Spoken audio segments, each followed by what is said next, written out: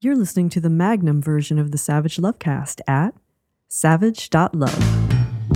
If you're stuck in a relationship quandary, or if you're looking for sexual harmony, well, there's nothing you can't ask on the Savage Lovecast. Hey, we've got a great show for you today. One of my favorite longtime regular guests drops in. But first, the opening of the show, I couldn't pick just one topic for the opening of this week's show. So think of this as a pre-Christmas clearance rant. The Chris Noth sexual assault allegations, which are horrible, didn't ruin the Sex and the City reboot for me because I wasn't watching the Sex and the City reboot, because I didn't watch the original Sex and the City series or the movies. I am not casting aspersions on anyone who liked the show or loved the show and still loves it. I have admitted publicly to binge watching 90 Day Fiancé. I am in no position to judge or shame anyone for their television preferences. Some good news for sex workers. The Supreme Court last week ruled that sex workers must be treated like all other workers and citizens, same legal rights, protected by the same labor laws, full legal recognition, full benefits. But this was the Supreme Court of India that handed down that ruling last week. We can expect much less and much worse from our Supreme Court. Joe Manchin. Fuck Joe Manchin. I want that on a flag. Can I get that on a flag? Or is waving stupid and insulting flags around only okay if you're a Republican? Billie Eilish. Oh, God, she was so good on Saturday Night Live a couple of weeks ago. So funny. She killed it. If she wasn't already one of the biggest pop stars in the world, they should make her a cast member. And she went straight from SNL, as you may have heard, to the Howard Stern show, where she had some things to say about porn that upset a lot of porn performers and consumers. She apparently started watching hardcore porn at age 11, which is too young. And when she started having partnered sex, she wound up doing things that she didn't like, but that she thought were expected of her because she'd seen them in porn. Eilish also said that she wished that porn didn't exist and she could destroy it or end it. Disagree with that, but Eilish's overarching point that porn can warp a young person's view of sex and their expectations of their partners, of what sex is, of what's normal or what can be expected of them or what they should want, and how all of that can leave a person feeling pretty horrible about their first sexual experiences. That's all something we've talked about on this show a lot, and we are pro-porn and pro-porn performers and pro-sex work around here.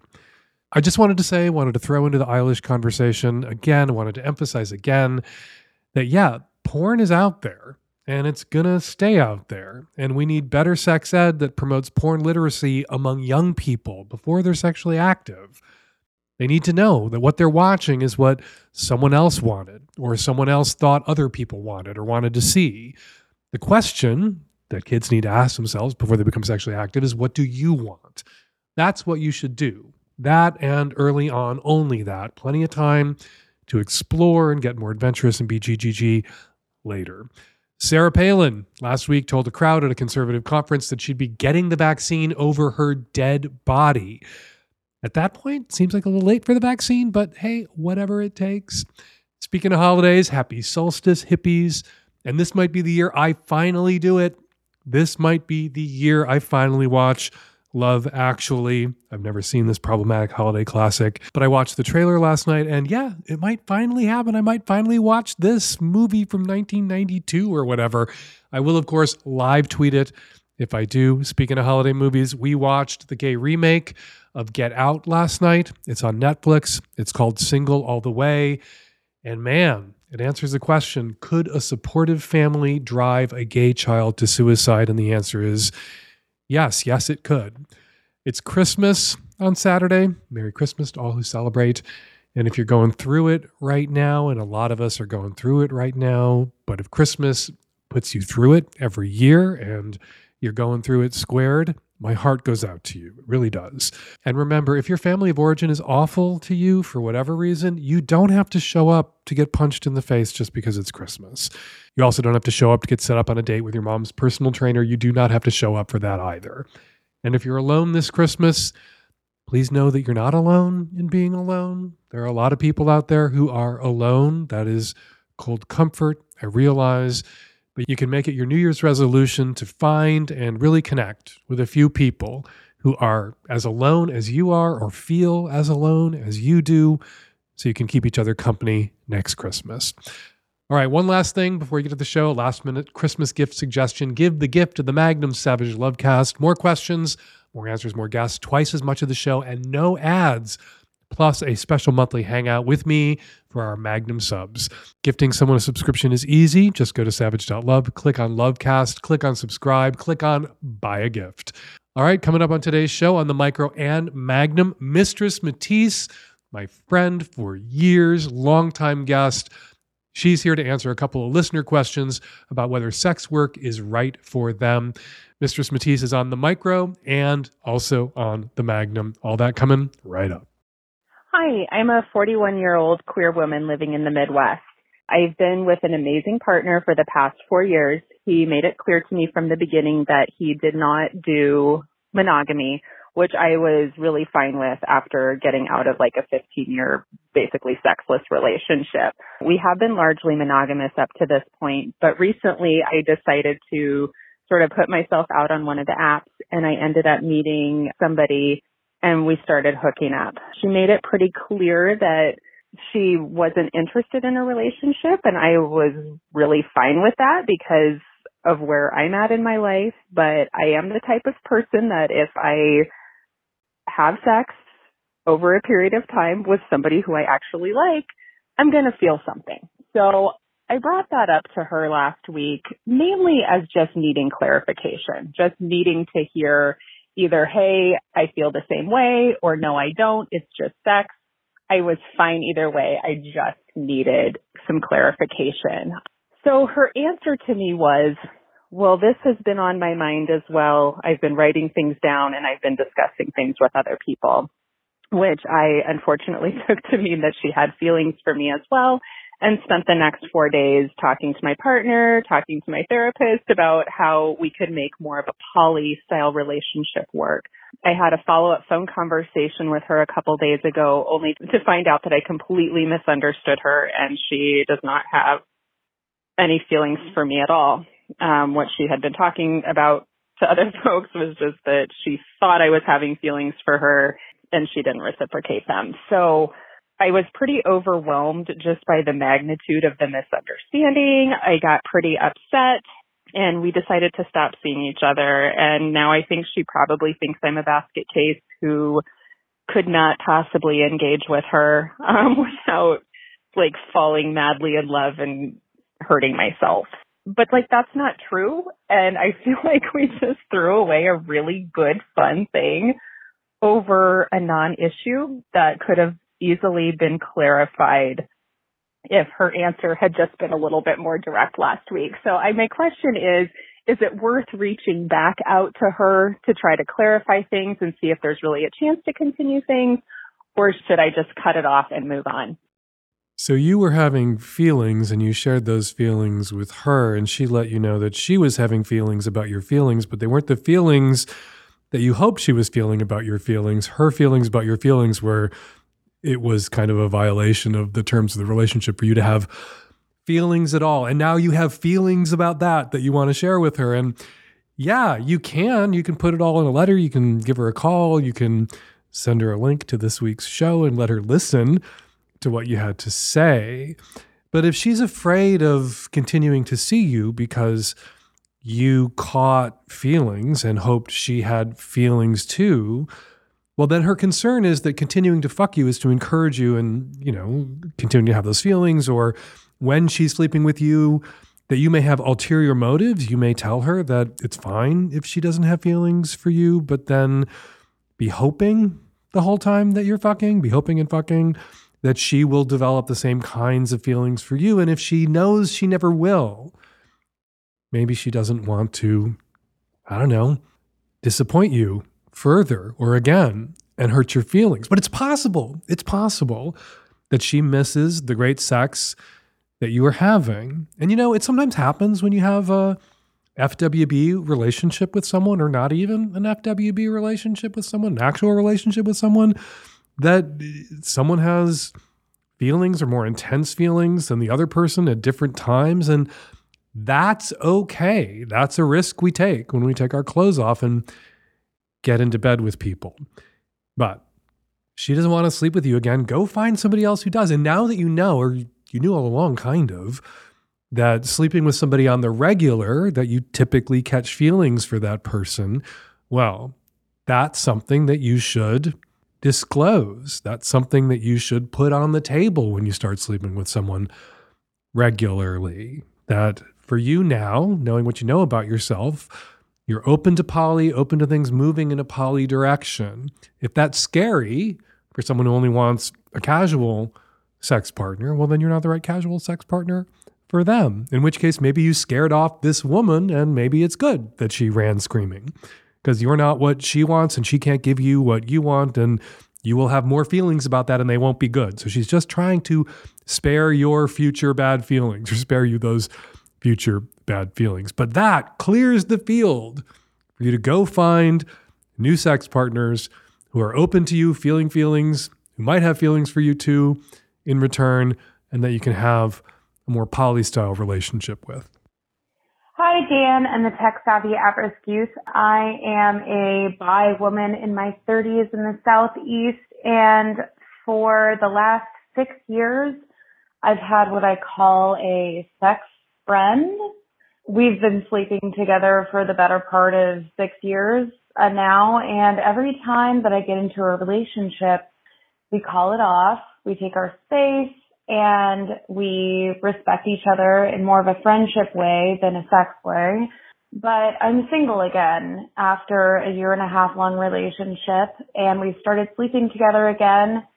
It's been about 3 months since my breakup, and I don't want to give up this dick, even though I'm ready to date again. I know that you've given a lot of advice to people who are already in relationships who want to open up their relationship to other people, but I am basically single and seeing this guy that I have this amazing sex with, this amazing friend with benefits relationship with, but I want to go out and seek a committed relationship, but I don't want to give up this sex again. So I'm wondering if you have any advice for someone who is single with a friend with benefits, who then wants to go into dating. Every time that I've gotten into a relationship, I've given up this guy who I have great sex with in lieu of a committed relationship. And I miss him. And now it's like, okay, I have this dick back and I want to go back into dating and have someone who's committed to me and I'm committed to them. But what if I didn't give up my friend with benefits, my sex friend? Do you have any advice for someone who is single and looking to start a relationship that just starts as open instead of starting a relationship that then becomes open? I don't want to give up this sex. I'm calling you back to ask the question that I think a lot of people who just listen to your question are asking themselves right now and want me to ask you. Why aren't you dating the guy with the great dick that you miss when you start dating other people who don't have as great dicks or whose dicks are great, but you want this great dick too? Well, I mean, it's definitely crossed my mind in the past 6 years that we've been doing this, but we just live really separate lives, and there's a bit of an age gap too. I don't know. I think we both just really like having our own thing going on and then just coming together once a week for these really hot times. And if the hot times are really, maybe you just want to kind of preciously, jealously guard those times. You don't want to screw them up by beginning to date if this once a week treat is so awesome. But still, I gotta wonder, you can be with somebody. You have a long-term, you are in a long-term relationship with this person. Yeah. Yeah. And we've talked about it. Hey, it's kind of crazy that we've had this much staying power for this long. But I think kind of the thing that makes it work, I think especially with his personality, is that it is exactly what it is. We come together, have a great time. Sometimes we'll watch a movie. Once a year, we'll go out and get food or something. Mm-hmm. But it is, well, kind of how you said, this little secret, precious thing. And what's made this long-term relationship work is that you have I don't want to say low expectations in a pejorative sense, but you have reasonable but low expectations. You don't expect a lot from him. And there's not a lot of obligation here. You can opt out of it when you need to, when you're dating somebody. I assume he can do the same. And there's no hard feelings. And then when you're both single, you come back together again. And it's awesome and explosive, which I'm just like, if I was in your situation, I would want to upgrade to relationship at least once to see how it went. And if you guys can end it and pick it back up, I assume you could date. And then if that went disastrously, not see each other for a little bit and then pick the FWB thing back up. Yeah, we could. I mean, that, I guess, part of me, just knowing him, like we've had conversations before where like, and I don't know, I've met other guys like this in my life that are like, I don't want a relationship. I want to be by myself. I love fucking you. But all right, I met a couple of those guys too. Of course, you and I can't decide that he has to date you and unilaterally impose that on him. So let me answer the question you asked, which is, as a single person who has a regular fuck buddy, how do you get into a relationship that's open from the start? Yeah, kind of. I'm like, can I have it all? You know, but I have this sinking feeling that maybe I can't have it all at the same time exactly how I want it. Well, if you tell yourself you can't have what you want, you're likelier to get it because that becomes a self-fulfilling prophecy. We're all so invested in being right, even when being right is against our own self-interest. We will sabotage a relationship to prove ourselves right. We're just so attached to being right. All you got to do is use your fucking words. All you got to do, if you want this guy in your life and you don't want to sneak around and see him when you're dating somebody else, you just got to say, I have a regular friends with benefits that I've had for 6 years, perhaps the longest LTR I've ever had, a kind of relationship, and I'm not going to let that go. And if that's a problem for you, then we can't date. We shouldn't see each other. I'm totally up for a committed relationship. I want a primary partner, but I want this guy in my life too. And, that opens up the possibility for you having other sex partners as well. Or you listen to my show, you're a subscriber, you know what a cuckold is, right? Yeah, I do. I don't know. It's kind of funny, like, the terminology when you talk to people who want to open up their relationship is finding that unicorn. I feel like I'm kind of looking for, I don't know, a different kind of unicorn, someone who isn't going to be like totally freaked out by the idea of going into a relationship with that. Anybody who's totally freaked out is not the right guy for you. So you kind of, you're going to encounter guys who are freaked out. You don't want to date one of them, and they're disqualified from dating you when they freak out. And then you can move on until you find the guy who doesn't freak out about it. And then you can determine if you're emotionally compatible, sexually compatible in every other aspect that's important, not just this. And you're just going to have to sift and sort and vet and date. But if openness and the open R, the allowance, the accommodation for this one other partner is a non-negotiable for you, slam that down on the table like this guy slamming his dick down on, the counter or whatever, and just make it explicit. And don't worry about the guys who run from you because you want those guys to run from you. And once all the guys who'll run from you because of that have run from you, you will see the guys standing there who aren't afraid of this, who want it because they want openness too, or an open R is what they've always wanted, or they're just really excited by the idea of you having this other part of your sex life that doesn't involve them, or they're a cuckold. Those are the guys you want to find. Easier to find those guys after you scare off the guys who are like, no fucking way. Exactly. No, I think I can do this because every time that I've gotten into a relationship, I, meet up with my sex friend and I'm like, okay, hey, I'm going to give this a shot. So we have to, 86 the relationship for the time. And, he's always cool with that. But it's like, why have I limited myself? Probably just because I think it's what you're supposed to do. Like you can't get into a relationship with someone. Oh, fuck what you're supposed to do. Yeah, exactly. The risk here is, if you love this guy on some level, if you love the dick, if you love this connection, this relationship for what it is, and you have to end it whenever you get into, you're dating somebody, you're going to sabotage those relationships when you're dating someone to get back to this dick. You're right. for sure.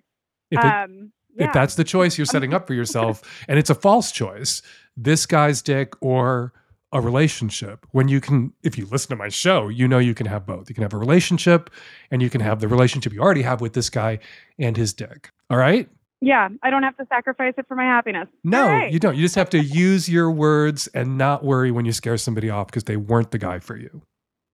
Thanks, Dan. I think I just needed you to tell me that. That's what my show's all about. Thank you so much. And thanks for being a Magnum subscriber. Of course. I love your show. Thanks so much. Bye. Hello, Dan, Nancy, and the tech-savvy at-risk youth. I am in my early 20s and live in New England. I discovered your podcast a few months ago, and it has been revolutionary, empowering, and authenticating to me discovering polyamory. I have recently joined the apps, in particular Field, which has also been just as empowering and authenticating, seeing those with a similar lifestyle or way to love than I do.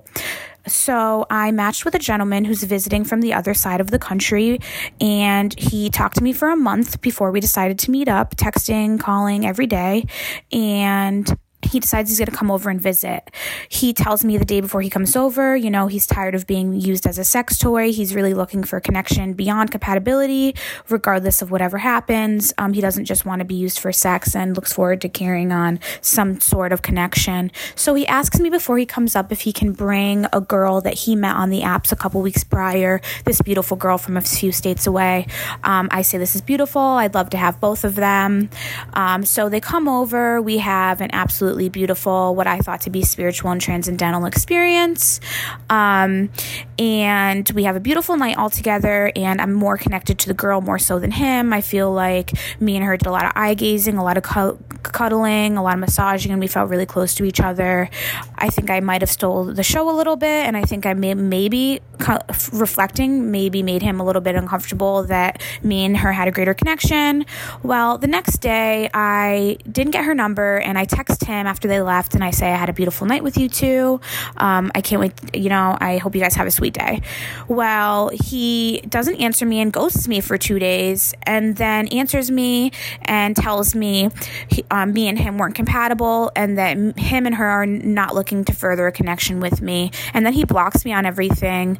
This left me feeling quite vulnerable and insecure. And my biggest issue is he gatekeeping this girl from me. I don't have her number. Do I have a long lost lover 2 states away? Is he telling her that I don't want a connection with her? I understand I can't force someone to want a connection with me.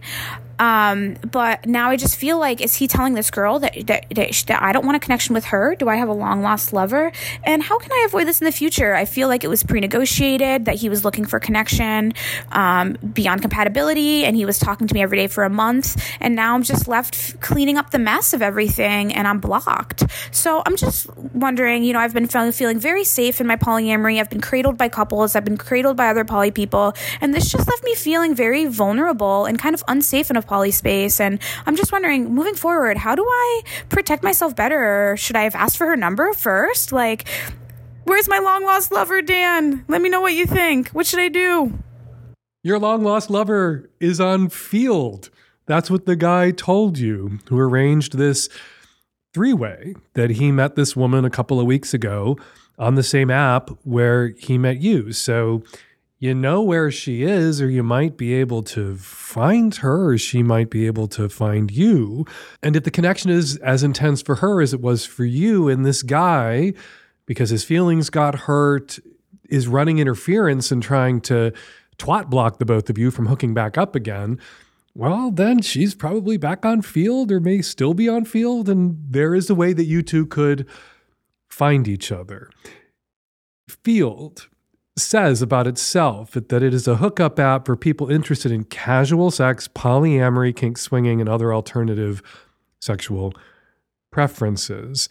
This guy, during the month that you guys were chatting, he told you that he was looking for something ongoing, that he was interested in more than just casual sex. Could have been true. He also could have been lying his face off to get into your pants or to get into her pants. And that's a risk you run when you have a hookup with someone. Someone may hook up with you for the first time and have a really good feeling about it and a good feeling about you, and then they didn't enjoy the sex.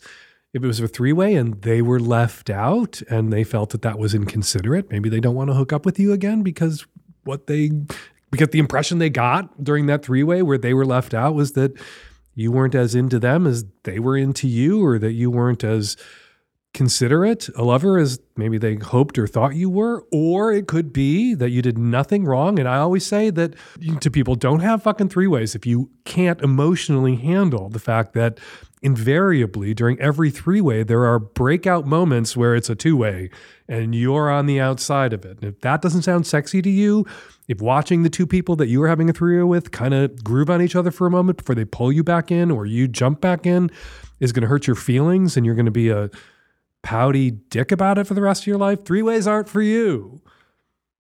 Maybe that's what happened here. Maybe he's a pouty dick. Maybe he's just telling you what you wanted to hear to get into your pants. But it was casual sex and it didn't go the way you wanted it to go. That sometimes happens. You're giving him too much power. You're giving him too much thought. Maybe you're going to see these two people again. Maybe not. Maybe she's out there pining for you.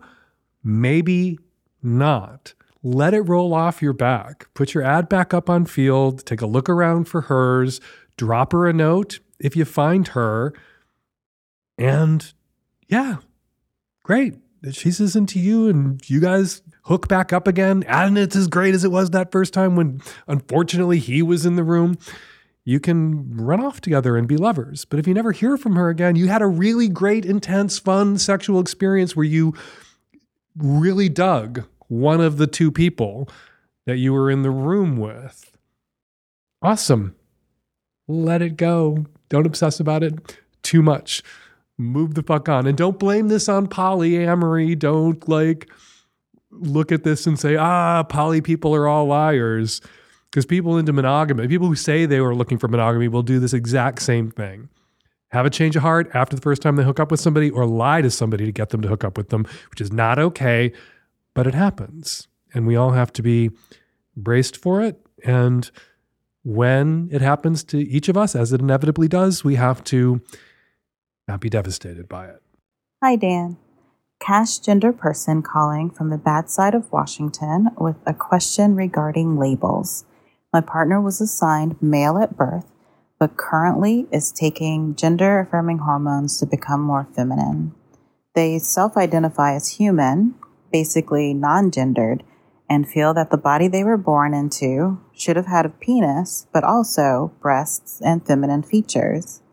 Because we are in an extremely conservative place, it's a little scary for them to be fully out, so they live and work as a man out of fear of violence. So we were having a discussion about what our sexualities are. Mine's easy. Even though I'm cassgender and am fully apathetic about gender in general, I know I'm attracted to personality first with zero care about gender. I consider myself demi and pansexual. My partner, though, is also under the agender, non-binary spectrum, but they are only attracted to those that present or identify as women. We can't find a label to really fit. If you focus on genitals, then you're ignoring the entire person. But if you only focus on gender, then there's a huge spectrum. So the words straight, gay, bi don't really fit. Pansexual doesn't fit because they aren't attracted to all genders.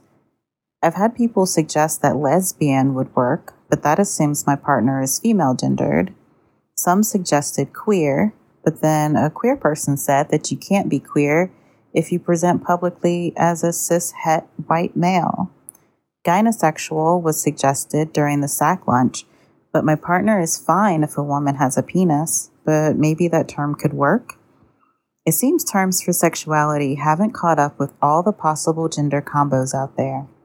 So if my partner decides to create a dating profile, what sexuality would they choose to describe an agender person who has a penis that's attracted to women, no matter what's in their pants?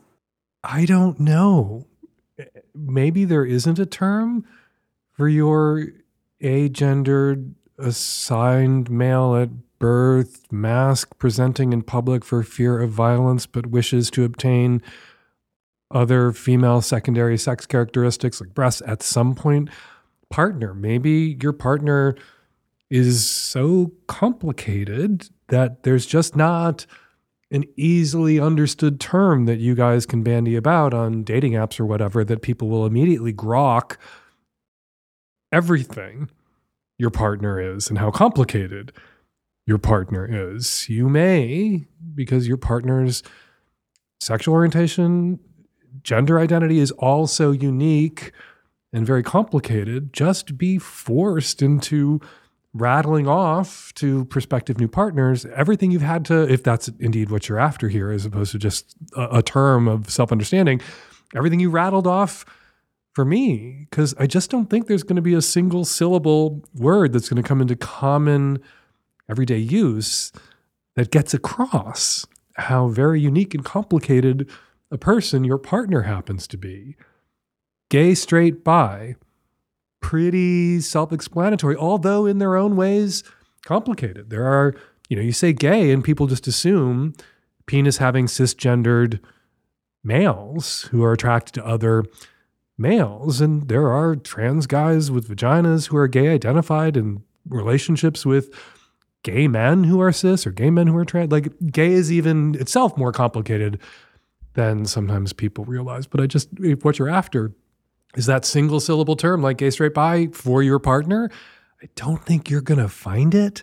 And if you coin it, which seems to be what the queer community is all about these days, is coming up with terms for these ever more unique sexual and gender orientations and also combinations, your partner's lived experience is still going to be so unique, and that word, if you can come up with it, and I can't, is not going to be understood by enough people for you guys to avoid, or for you persons to avoid still having to unpack who your partner is at great length as you did in your question. So even if we could come up with a word, single syllable, where the definition was everything your partner is, you're still going to have to explain it all to the person that you say that word to, who doesn't know what that word means because they've never encountered it, because it's not going to come into wide usage because your partner's very unique experience is very unique to your partner. Hi, Dan. So I'm a non-binary person. I use they, them pronouns. I am 19. So I'm engaged, and I was wanting to kind of open the relationship a little bit with just like sexually, because I just think it would be fun to kind of like just go fuck around with some people, because I got engaged pretty young. I'm only 19, so I didn't really have a lot of time to fuck around. So I know the solution to this is just talk to my partner, and I know that 100%, but I was just wondering, how do I introduce that topic and how do I talk to him about it when I don't want to make him feel insecure or inadequate or not good enough for me, when I just want to go out and have some fun and goof off pretty much, and but I don't want to offend him at all. So what's your advice in like starting an open relationship like sexually? Welcome, new listener, new 19-year-old listener. I'm just going to assume that you haven't done a deep dive into the archives, because if you had, you would know that open schmopen, this conversation you need to have with your fiance about wanting to have some sexual adventures before you settle down, that's not really what's going to interest me or what I'm going to want to talk about. I'm going to want to talk about being 19 years old and engaged to be married. You are too young.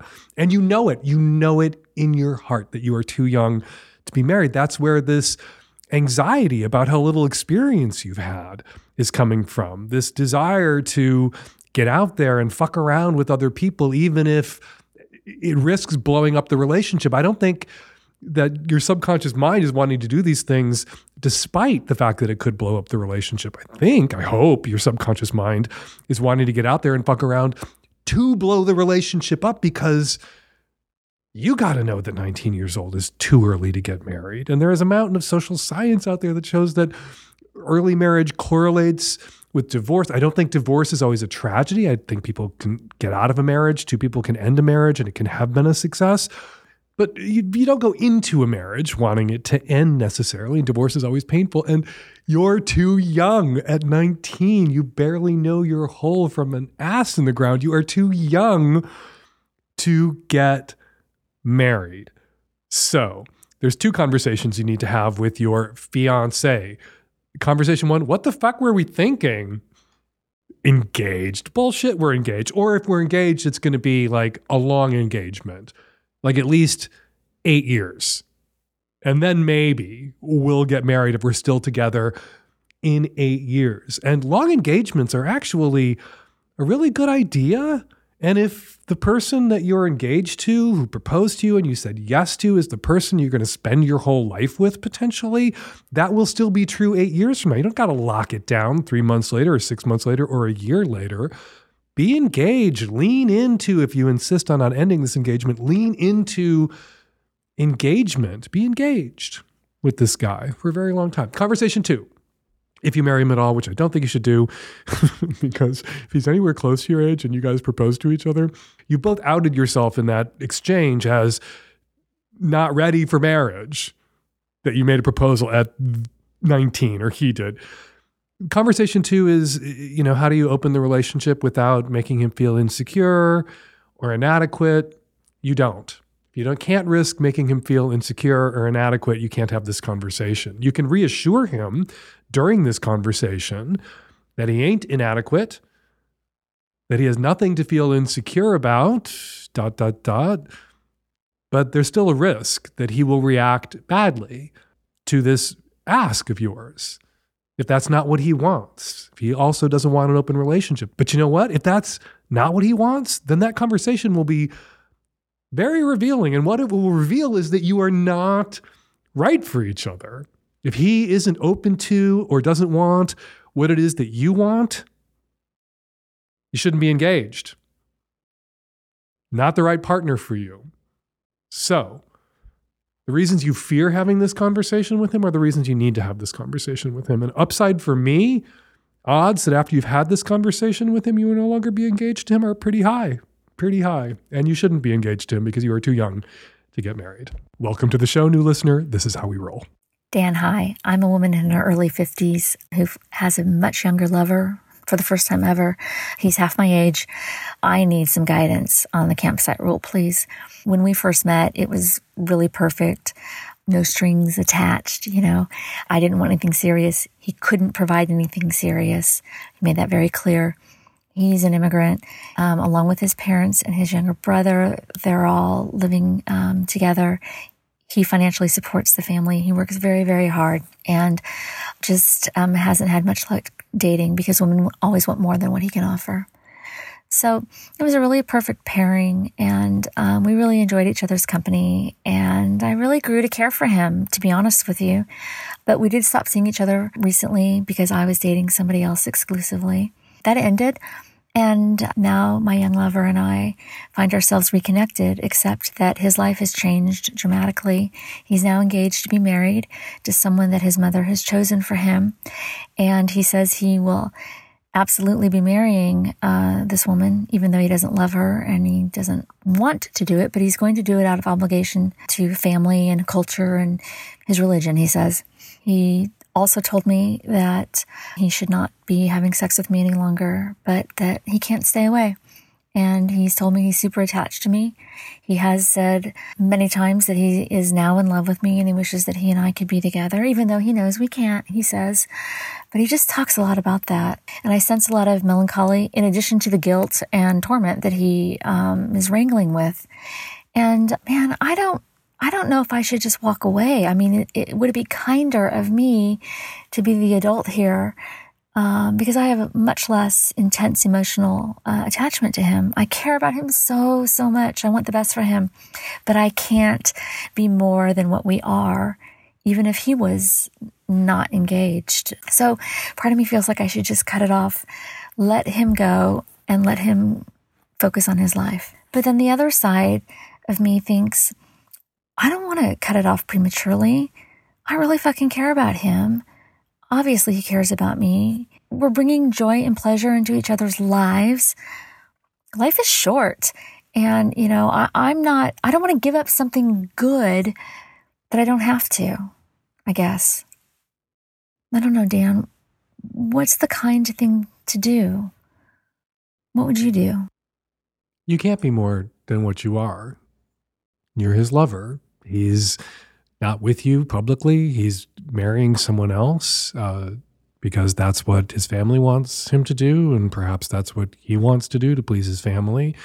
So there's nothing on the table here where you two get married or run off together. That's not a choice. The only choice on the table is whether you two continue to see each other in secret, the way you've been seeing each other this whole time, after he gets married.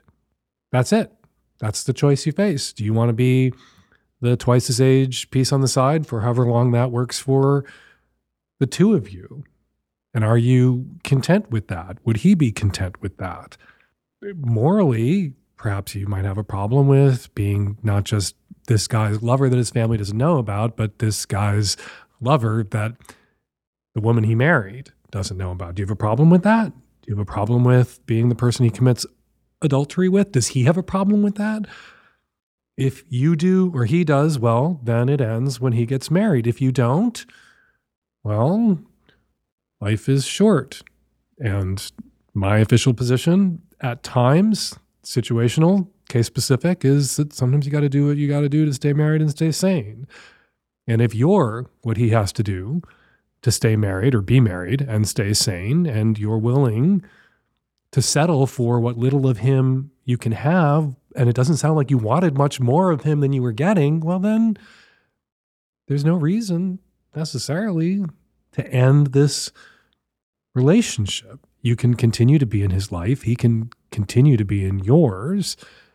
There's always the outside chance or inside chance that you guys could get caught, and that could be a problem. So there's nothing premature about ending this now if you aren't content to be the person he commits adultery with after he's married. And there's nothing premature about him ending it now if he's not comfortable committing adultery with you after he's married. You can leave him so he can get on with his life, or he can leave you to get on with his life. Or you two can still continue to be in each other's lives, maybe in a smaller way, maybe just a text relationship, maybe just a on the phone relationship, or if you want, and it's fine with him, you can continue to be for another decade the piece on the side that helps him stay married and stay sane. I would give that my blessing, but I am a terrible person, as people know. Hey, Dan, I am a mid-40s, not totally straight guy living in the Northeast, and I am having a terrible time attempting to date and meet people, and I'd love to get your expert guidance. I feel like I'm stuck in these undefinable gray areas, and it's holding me back, and maybe the issue is that I'm being too picky. So, for starters, I only want to connect with people whose orientations, like mine, fall somewhere in the middle. So while I only date women, I'm 0% interested in dating a straight woman. And while I would love to have a male friend with benefits, I don't want that person to be totally gay. I love looking for a third person together. And I love that three-person energy. I'd love to be in a triad or a throuple someday. And if I'm married, let's say, ideally someday, but my wife is straight, then we can't ever bring a woman into the picture and have everybody participate equally, and that would suck. And if I become besties with some gay guy that I'm fooling around with, we can't ever look for a woman together, or he wouldn't ever want to join me and my future wife. So it just feels very limiting. And when it comes to monogamy versus non-monogamy, well, obviously I can't date anybody monogamous, but I also feel like I'm not poly enough for the polyamorous community. I've been to a bunch of poly mixers and meetups, and I just feel overwhelmed and quite frankly turned off. Like, it seems like everyone I meet there is already married and has 2 boyfriends and has 3 girlfriends, and they all go to fucking Burning Man and do psychedelics, and they love astrology and live in Bushwick, Brooklyn. And I'm totally being an asshole right now and generalizing, but the point is, it's just not my scene. I don't want to be involved in one of these massive tangled webs with a zillion partners who all have a zillion other partners. I have zero interest in going on separate dates from my primary partner. I want to do all the things, but I want to do it together. And I'm not connecting with people on the apps. You know, I get likes from people on the vanilla apps, but they're vanilla, and I get a lot of likes from gay guys, but I'm just like, I wish I were gayer. So do I need to change my approach? Do I need to be less picky? How do I put myself out there and really find what I want? Like, I'm so good at relationships, in all seriousness, and I hate that I'm single. I don't know how to find my person while still being fulfilled. So please help. Dude, I promise you, poly people who want a large tangled web, they have zero interest in dating you either. And that's fine. That's not what you want. What you want is an open relationship. You want a primary partner, someone that you have an open relationship with. And that's more common. There are more people out there who have or want open relationships than there are people who want or have polyamorous relationships. There are lots of bisexual people out there like you. You aren't required to date or sleep with gay guys. There are bi guys out there that you can date and sleep with.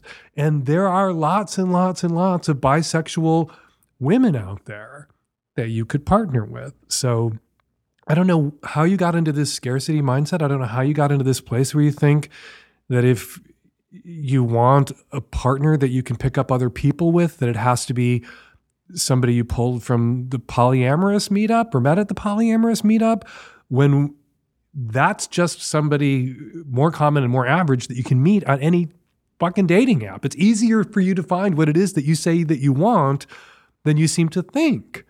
So, what is it that you want? You're a bi guy. You're an out bi guy. You would like, and you're heteroromantic, you would like a female partner who is also bi so that you can pick up women together or maybe pick up men together.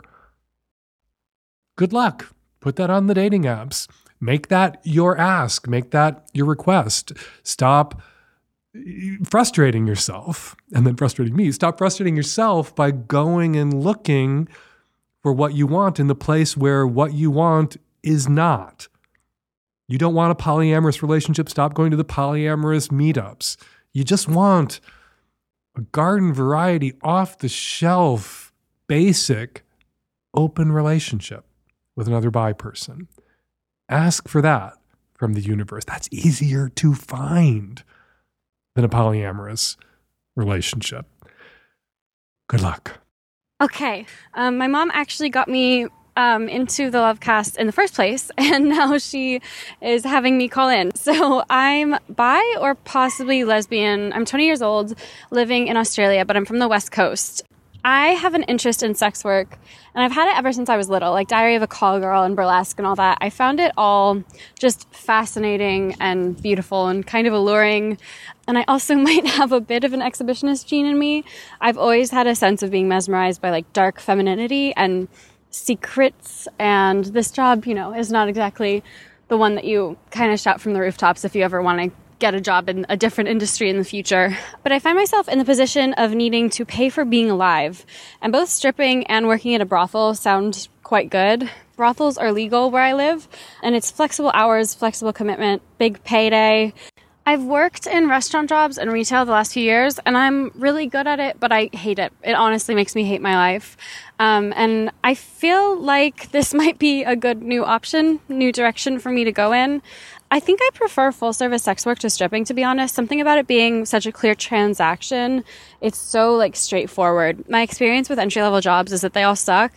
And I've been selling my bodily and emotional labor for years, so I don't get what is, like, so extremely different in this situation. Like, it's not that I think sex is, like, so extremely spiritually meaningful to me that I don't want to have it for money. Like, I feel like that feels like a pretty okay thing for me. Like, it doesn't feel gross, but I'm wondering if it might affect me in the future in some different way that I can't really foresee because I'm so young and I don't know all the things I don't know. I guess my other concern is that I don't really know what else I want to do. And everybody says if you like strip or if you work in, I guess, like the sex industry in general, you're supposed to be in it to get out of it. Like, I think you're supposed to have other concrete goals. And I'm a little bit scared that without having other things that I want to do, then I might just end up finding the environment to be like a slippery slope. I also feel lazy for not wanting a job that produces something for society, but that feels like a sneaky voice of capitalism speaking from inside my own head. I feel like this job could actually really help people and also give me the freedom that I want in my own life. Joining me to help tackle this question, a frequent guest who needs no introduction but deserves one, Mistress Matisse, sex workers' rights advocate, professional dominant, author, columnist, blogger, all-around awesome person and an old friend of mine. Hey, Matisse, thank you so much for jumping on the phone. I'm really happy to be here, Dan. It's great. So I think the first thing we have to bear in mind while we answer this question is her mom is listening. Her mom is a listener. Whatever we tell this 20-year-old about possibly going into sex work, her mom is listening. And that's giving me some anxiety. How about you? I hadn't thought of it quite that way, but I mean, I actually hope her mom does listen to this so she can hear what, another sex worker has to say about it. And that it's not just like we're not just here recruiting people for the sake of it, right? We're going to talk about this in a really meaningful way. And I think the first meaningful thing we need to say is sex work ain't necessarily what you saw on television, on Diary of a Call Girl, or when you saw burlesque in the movie theater. There's a big gap between what sex work looks like in fictional representations and what it's like in reality. That is true. When I was 13, I saw Flashdance and I wanted to be a stripper. And I was astonished to learn when I was older that being a stripper is nothing like the movie Flashdance. So, would you like to detail all the ways in which it's different than Flashdance? Well, for one thing, they never did like lap dances or private dances or anything for the guys. They just took off their clothes on stage. And mostly, I mean, there are a few places in the States where you do that, but mostly you hustle money from the guys individually. Right. And that requires a lot of emotional labor and sometimes physical, I don't want to say danger. Yeah, I mean, it's a sales job. It's like walking up to a stranger and saying, "Hi, you should give me money because I'm sexy and I'll pay attention to you. And that's why you should give me money." And even if the guys are polite, that you're inviting a lot of rejection. And that can be scalding you're going to get rejected a lot. Yeah, right. Which kind of takes me to this call, because one thing she said is that she thinks that doing full service would be easier than being a stripper, and she's right. She's correct about that. Being a stripper is a very hard job. It is actually easier, in my opinion, to be a full service escort. Why is that? Because being a stripper, there is no situation in life that closely parallels this that isn't a strip club, right? It's a very unique environment. And so people don't have a script for how to behave for that. And so you get people who behave badly. And of course, I'm oversimplifying dramatically, but you see my point. Mm-hmm. Being alone with a guy and having sex with him is a thing that people do even when they're not being paid for it. Okay, some people would argue that there are lots of examples out there of women who've been alone with men while paying for sex and men who've been alone with men while paying for sex where the client behaved badly. Is it not a similar degree of risk around bad behavior? Well, I mean, there's talks about like what physical risks you're at, and then there's talk about what job is the most difficult job, and there's two different conversations. I did not say that being a stripper is safer than being a full service escort. It's true, but it's easier job to be a full service escort. So you've worked in, you visited countries and worked in places where brothels were legal, like Australia. I believe you visited Australia. Yes, I have. I have visited Australia and I have worked at legal brothels in Australia. And so I'm going to say something now that you've never heard me say before, Dan, and I don't say very often, and that is, yes, I think this young woman sounds like she would do very well as a sex worker. I don't think I've ever said that before about someone I haven't met. What is it about her call or her question that makes you think she'd do well as a sex worker? She presented herself and her reasons for wanting to do it in a very clear and mature fashion. She's not making a decision under duress, right? She's not about to be homeless or, about to be in some other dire financial circumstance. And that alone, starting sex work when you're not like up against a wall is a huge benefit because frankly, a lot of people do get into it when they're really in a financial crunch, but she's not. She does seem to understand that she would be there to facilitate their sexual experience. There was a kind of a red flag where she said something about, I want to explore my sexuality. You don't become a sex worker to explore your sexuality. You become a sex worker to facilitate other people exploring their sexuality. You're there to help them. So you have to keep that part in mind. But the rest of it, I mean, she just sounds really level-headed, and like she would have at least some support from her mother, if not her mother's enthusiastic support. She wouldn't get disowned. And the country where she is, it's legal. So she'll be protected. There are folks here, speaking of people who go into sex work under economic duress, who argue, and I disagree with this position, I'm just devil's advocating so that you can knock it down or we can knock it down together, who argue that because some people do go into sex work under economic duress, therefore we need to protect people from sex work by criminalizing it, by throwing people who do it into jail to prevent them from going into sex work under economic duress. As a sex workers' rights advocate, what is the response to that argument for criminalization? All labor under capitalism is exploited labor. Like, how is sex work any different from any other job? You do it because you need the money, and you have to have money to survive. It's not unique in that quality. People want to say, oh, it's somehow uniquely dangerous or uniquely degrading. It's not. Airline stewardesses are getting punched out on planes right now, and people who are on school boards are getting death threats. So I'm not really hearing this talk about, oh, we're so uniquely vulnerable because of our jobs. I don't find that to be compelling at all. Not everybody, though, can emotionally. There is a difference between, you're a flight attendant, and one of the things that's great about being a flight attendant as opposed to being a sex worker in most places is that it's legal to be a flight attendant. And if somebody punches a flight attendant, the cops are going to storm onto the airplane and arrest the person who punched the flight attendant, not the flight attendant. Right. And that's why sex work must be decriminalized. And I completely agree. But some people say, and I think I agree with this. Like, I don't think I could do sex work. It would be a big leap for me to, accept money from someone that I wasn't attracted to and let them into my body. I don't know if I could do that. That doesn't mean I don't think people should do sex work. It means I shouldn't do sex work. Right. And that's why, it's definitely not for everyone. And that's why I emphasize, this is the first time I've ever heard someone talk and thought, they might actually do okay at this, just based on how they sound here. Because rarely is that the case. A lot of people, I feel like, maybe you're a little vulnerable. Maybe this wouldn't be the right thing for you. And I don't know, I can't always know other people's experiences. But, she's in a safe place. She can quit when she wants to. She has legal protection. It seems like her family would be there for her. She has a good idea of what to kind of expect going in. She seems to have a very unhung up attitude about sex. She kind of reminds me of me. Why shouldn't I have sex for money? It doesn't bother me in the slightest. So, and if she goes and works for a week and then hates it, she can quit, and she's not going to be damaged by that, I don't believe. How do you define whorephobia?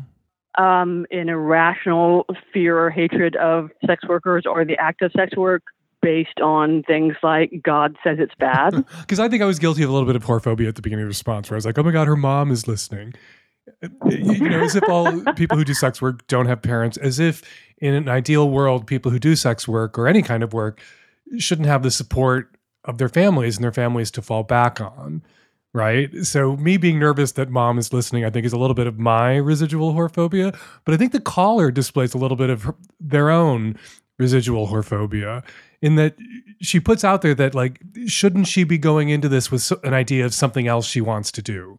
That it's okay to be a sex worker if you're putting yourself through law school. It's not okay to be a sex worker if that's your job, if that's your career, if that's your calling, that's somehow stigmatized if it's what you want to do as opposed to if it's a means to an end. Yeah, she definitely has some internalized whorephobia, and we all do.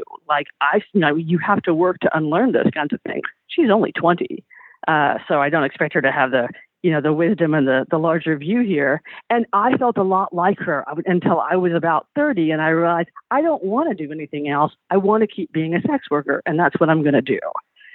So I can kind of relate to her that I felt like, oh, I'll just do this for a while until something else that I really want to do comes along. And nothing else that I really wanted to do came along. And I tried a lot of things. But I thought, no, this is what I want to do. And, people say it's like, oh, I'm not contributing anything to society. Well, it's a service job. And, a service person doesn't manufacture a thing, but they create an experience. So it's just as valid for her to create her experiences for her clients. And that's contributing something to society. as it is anyone who like cooks someone's food or performs in a play or wipes someone's ass when they're sick. Those are all service jobs.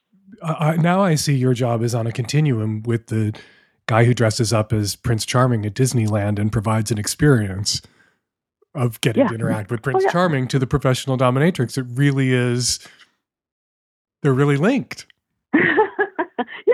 Yeah. I mean, yeah, that's the way I see it anyway. So we have one more question, but before we leave this question, since Mom is listening, which still rattles around in my head, your thoughts on the parent anybody doing sex work would benefit from having. Any advice for Mom who's supportive of her daughter as she considers going into sex work? If the daughter does go into sex work, as a sex worker, what kind of parent or what kind of support would you have liked to have received from your family when you started doing sex work? Well, that's a good question. My family kind of knows, and we kind of had this don't ask, don't tell thing that works fine for us. Totally. I'm not saying it's how everyone has to do it. We're fine. What I would want to hear from my mom would be something like, honey, this is your life and you get to do what you want and we're always going to love you unconditionally. And I want you to be safe more than anything in the world. So that's the most important thing. And I hope that at any point when you're embarked upon this adventure, you don't feel safe. You will A, remove yourself from that situation, and B, come to me and I will help you solve whatever problem you think you may have. Like if you need money, but you don't want to quit, I will give you money. If you just need emotional support for a bad day, you can cry and I will hug you. Like just be there for her. All right, we have one more question I wanted to get your perspective on, if that's okay. I'm game for it. Bring it on. Hi, Dan. I'm in my early 40s and I'm single and happy. So I don't like the term sugar baby at all, but I started to entertain the idea of seeking out some kind of arrangement like that. I've joined Seeking Arrangements, the website, and have so many questions for you. So here they are. First, some logistical things. Should I assume that everyone on the site expects a financial transaction to be part of each relationship? How do I even navigate that part of a conversation? What is the etiquette in terms of replying to people when they reach out? If I know I'm not interested in someone, is it okay to just never reply in the first place? What about when I've been messaging with someone who's kept their photos private, because so many people do on this site for discretion, and then when they share their pictures, I just know it won't work or I'm not attracted to them? How do I say no gently in that circumstance? I don't like or really want fancy things. I don't want to be spoiled, which is something that people say a lot on the site. But I would love to find some financial support as I try to build some equity. So I'm excited about this possibility, but feel totally lost and in a different world where I don't speak the language. Can you help? So, Matisse, it seems to me that there's a lot of minor chords of whorephobia throughout this call, throughout this question, sort of inform, and I think that's to be expected. You know, people who've never done sex work, thinking about doing sex work for the first time, we receive, just like we receive so many homophobic messages from mass media and culture and family and parents and religion, we receive so many whorephobic messages from all those same institutions. And then we, as I did when I was a young adult, got to know people who are doing sex work, and it really dismantled what I thought I knew about it, and I had to reassess my position on sex work, or really having a position on sex work for the first time. And I've been pro sex work, pro decriminalization before I started writing Savage Love. But, you know, for some of us, it's getting to know sex workers or reading sex workers online now that dismantles our whorephobia. For others, sometimes it's thinking about doing it. And this woman is thinking about doing it. And yet she's trying to draw this line between, you know, what sex workers do, which is ask for money for sex, and what she's thinking about doing. And I think in trying to draw that line, there's a lot of whorephobia in evidence.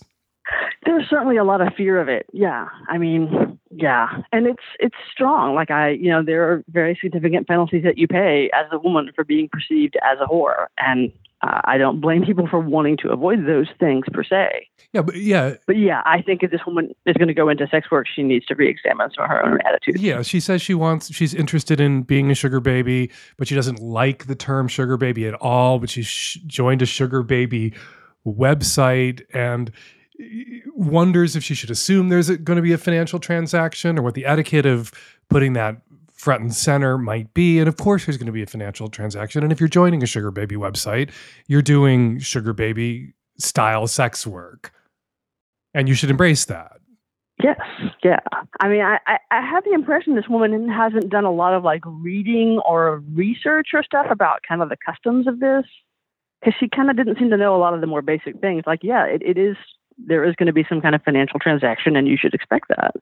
So I think that like reading and learning more about the community that you're about to join is a great idea. And I might suggest a woman whose name is Taylor B. Jones.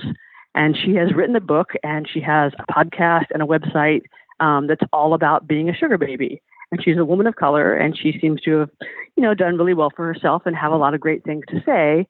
And I think that somewhere like that would be a good first stop for this person, just to kind of learn more about the culture and the community that you're about to join, and hopefully find some community of her own. Jones's book is called The Sugar Daddy Formula, A Sugar Baby's Ultimate Guide to Finding a Wealthy Sugar Daddy.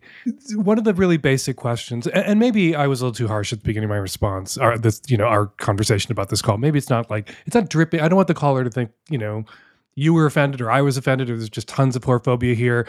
Maybe it was more sort of in ignorance. It just had a slightly like, I want to do this, but I want to be separate from it vibe that a lot of people sometimes give off when they're thinking about doing sex work for the first time. And I think doing sex work is really high stakes emotionally for many people and consequential perhaps, potentially socially because of the stigma.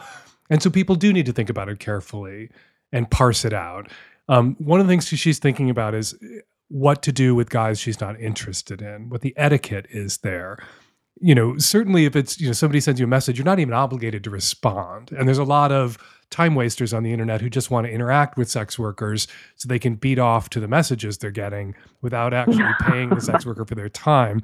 So you're under no obligation to respond, or she's under no obligation to respond to anyone. Isn't that right? That's absolutely right. I mean, 80% of the inquiries you get will turn out to be nothing and not worth your time, not suitable, 80% at least. So you're going to be saying no or ignoring most of your messages, and just drill down to the ones who really seem like they're going to be a fit for you. Seeking arrangement is a really challenging environment.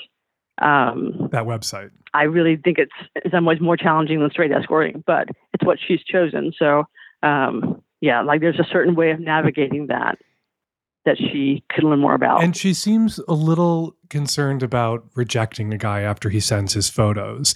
One of the things we talked about with the previous caller was if you're going to be a stripper and basically, a salesperson approaching people and trying to sell yourself, you're going to encounter a lot of rejection. And you have to be okay with that. And here we have sort of the flip side where the person considering a certain kind of sex work is worried about hurting men's feelings by rejecting them after seeing their photographs. Is that something she needs to worry about? It's really sweet and sweet and dear of her, but no, she does not need to worry about that. And that's the thing that really only happens mostly with sugar babies. Like most people seeing regular escorts don't send them pictures beforehand.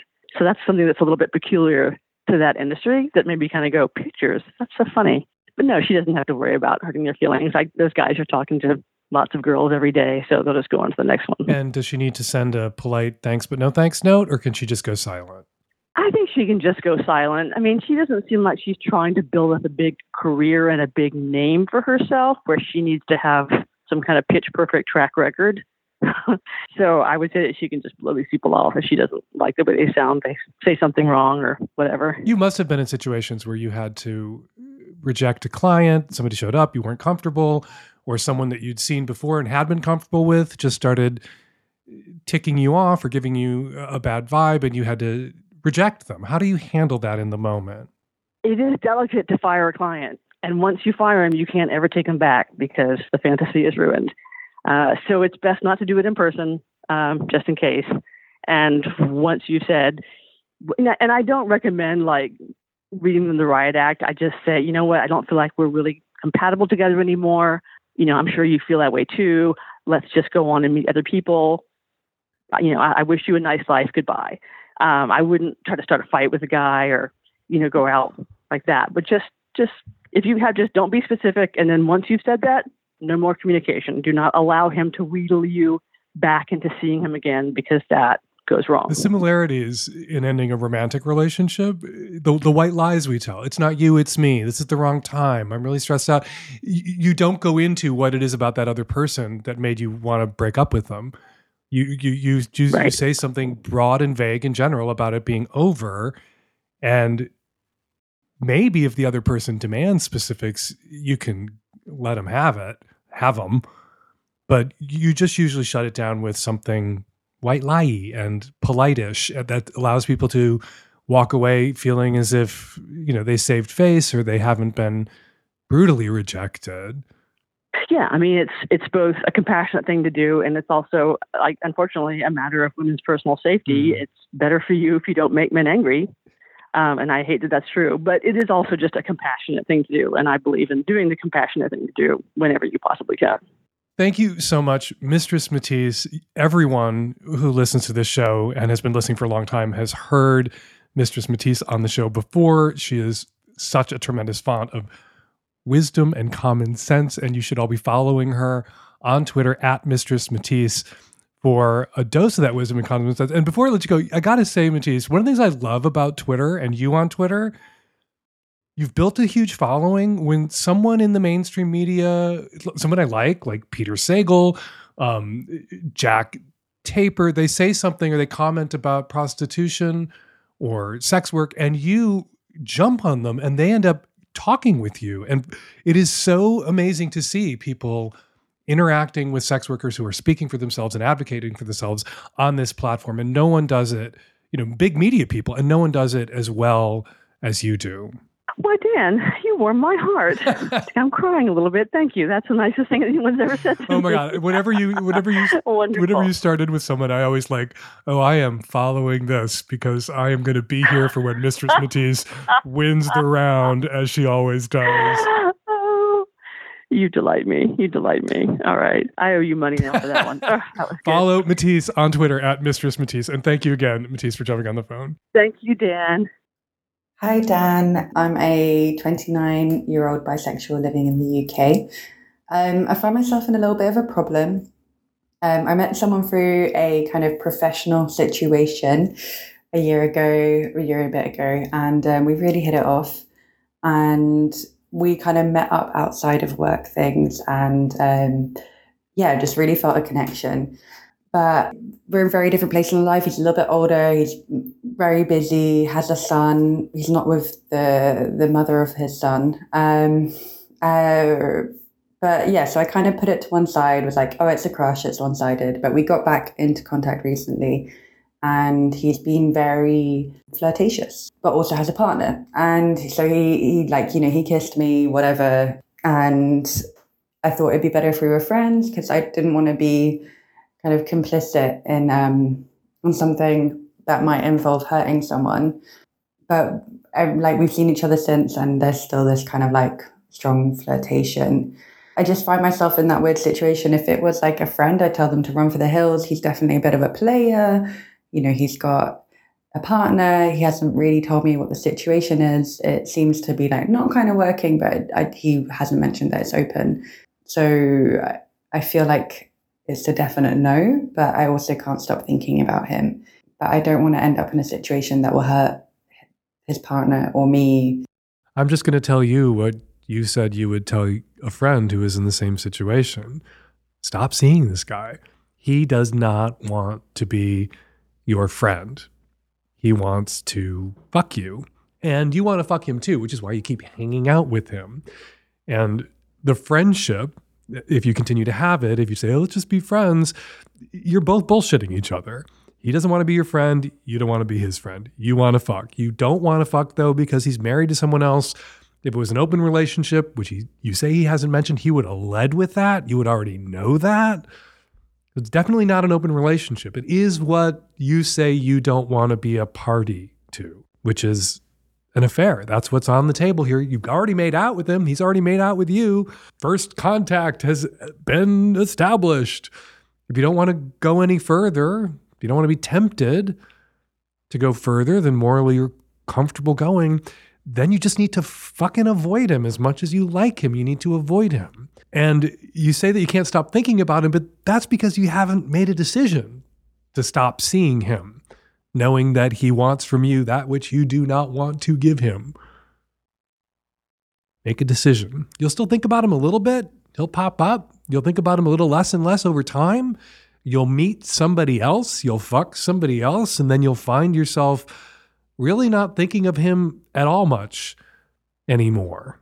But yeah, you got to stop hanging out with him. And we've all been there. Most of us have been there, where there's somebody that we want to fuck, but we know we shouldn't, and we keep hanging out with, and then we're tempted all the time to fuck this person. And if we don't stop hanging out with them, we are inevitably, invariably going to fuck that person. So stop fucking around. Stop fucking with me. Stop being a player. If you want to fuck him, fuck him. If you want to cheat, cheat. If you want to be party to his cheating, be party to his cheating. But don't be like Lady Hamlet about this, unable to make a decision. Shit or get off his face. Make a decision. And if you keep hanging out with him, well, then you've clearly made the decision that you're going to fuck him. You're just drawing it out by hemming and hawing, by torturing yourself and him. So, yeah, what is it that you want to do? What would you tell a friend? If a friend kept hanging out with somebody that they knew they shouldn't fuck, but really wanted to fuck and continued to see that person, you would know that it was inevitable. Your friend was going to fuck that person. So, if you don't want to fuck this person, stop hanging out with them. Go fuck somebody else. All right, before we get to listener response calls, let's read some of those listener tweets. Ina Dahl tweets, since I started listening to the Savage Lovecast whenever I bike, Dan's savory voice and sage advice has ushered me smoothly through the streets of Berlin for hundreds of kilometers, turning each dreaded commute into a sumptuous event. Now out of episodes, time to go Magnum. I completely agree, Ina Dahl. Yes, go Magnum, and you can have hundreds more hours with me and my savory voice. What a great compliment. Thank you so much. Anytime Left tweets, hey, at Fake Dan Savage, what words do you use to describe the sexual orientation of a non-binary person who is only sexually attracted to men or only attracted to women? I'm a therapist who works with a lot of queer teens, and mostly they seem as unsure as I am. Well, there are some to choose from. Androphile, someone who's exclusively attracted to men and or masculinity. Gynophile, someone who is exclusively attracted to women and or femininity. If it's dick, someone's gotta have. Phallophile. If it's pussy, vaginophile. Not exactly terms that roll off the tongue, but we shortened homosexual to homo. So andro, gyno, phallo, vago. And finally, Rag in Love tweets, after being Twitter-averse for years, I finally convinced myself to get a Twitter, with my main motivation being tweeting about the Savage Lovecast and the possibility of Dan reading my tweet on the show. There you go, Rage in Love. I think that's what your handle, that's how your handle is supposed to be pronounced. Rage in Love, not Rag in Love. All right, thank you for tweeting about the show. Sorry I got your name wrong. Thanks to everybody out there who tweeted about the show or posted something on Instagram or Facebook about the show. We really appreciate it. And now something else we really appreciate, listener comments, listener feedback, listener response calls. Hi, Dan. This call is in response to your monologue at the beginning of episode 790, where you referred to gold star gays, and you define gold star gays as a gay man who's never slept with a woman. There are gay women too, though, and lesbians often identify as gold star lesbians, and the term is used to be derogatory towards bisexual or pansexual lesbians who lean homoromantic, but maybe don't have such strong definitions about who they date or who they fuck. And it is also used as a very trans exclusionary term in the lesbian community. My own wife didn't have sex with a man until she was in her 30s, and she just wanted to try it to see, what all the hullabaloo was about. My mother responded to her that she didn't lose her virginity until she had had sex with that man in her 30s, because oftentimes lesbian sex is not seen as real sex. So again, the term gold star gays, gold star lesbians, it's kind of icky, and there's a lot of reasons for that. So that's just my 2 cents. Hi, Dan. I'd like to add to the discussion about the expression gold star that you mentioned in episode number 790. First, I'd like to remind everyone that queer women also use the term gold star. I hope it's largely understood in the queer community that the term is not an insult, but a badge of pride, just as you described it for gay men. But for queer women, there's another facet as well, a feminist one, about never having to sleep with men, as well as not ever having to enter into the particular power dynamic that comes along with sleeping with men. It's about having the good fortune of life circumstances and self-awareness that would allow a person to sidestep the heteronormative setup that was expected of us back in the day. I came out as a lesbian in my early 20s, but before that, I had been very sexually active. I slept with something in the neighborhood of 40 different guys or more because I was not yet fully aware of my own queerness, and I thought that if I tried enough guys, I might finally find one that did something for me sexually. None of them ever did, and in hindsight, I wish I never had to go through that sexual experiment because it was painful and sad and lonely. I finally figured out my attraction to women, and when I got to have sex with a woman for the first time, it was fireworks and angels singing, and I knew I had finally arrived at where I was supposed to be. Now it's years later, and my current partner is a gold star. She knew she was queer as early as elementary school, and she even had a girlfriend in high school in the 1980s, for which she got plenty of ridicule and a few nasty fistfights. But even though she had her own set of negative circumstances, I still envy her gold star experience. I wish I had known as a young person that queerness was an option for me. But what was modeled to me in the South in the 1980s was that if you're queer, you got beat up at school. And if you dared to have a same-sex relationship, you could find yourself institutionalized, which did happen to a high school acquaintance of mine. Looking back, I truly wish I'd never had any sexual encounters with men at all, and especially not the acquaintance rape in college. These encounters never would have happened if I had been able to understand my queerness at an earlier age. So to anyone who takes offense at the expression gold star, I say they need to calm down and not forget the important historical context from which the term evolved. Many of us had sexual encounters that we didn't want to have because of homophobic and heteronormative socialization. So I say we get to keep the term gold star because it has real and important significance to us and our experiences and our history. Hey, vagina owner here, responding to the cum girl. Regarding cum in your vag, I say embrace the Gersh. It's not going to ruin your panties. You don't need a pad unless you're fucking a superhero. And I kind of love the hours later reminder Gersh. And texting my partner something like, hey, I just got out of the car and your cum leaked out of me. I think it's a playful, hot reminder that I got a load shot in me earlier.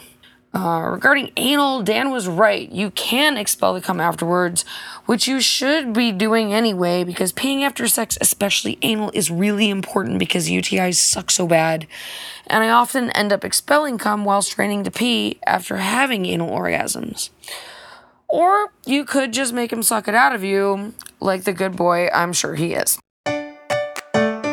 And we're going to leave it there. Got a question for next week's show or something to say about something I said on this week's show? The best way to get us your questions and your comments is to use the voice memo app on your phone to record your question or your comment, and then email it to us at voicemail@savagelovecast.com. You can also call us at 206-302-2064.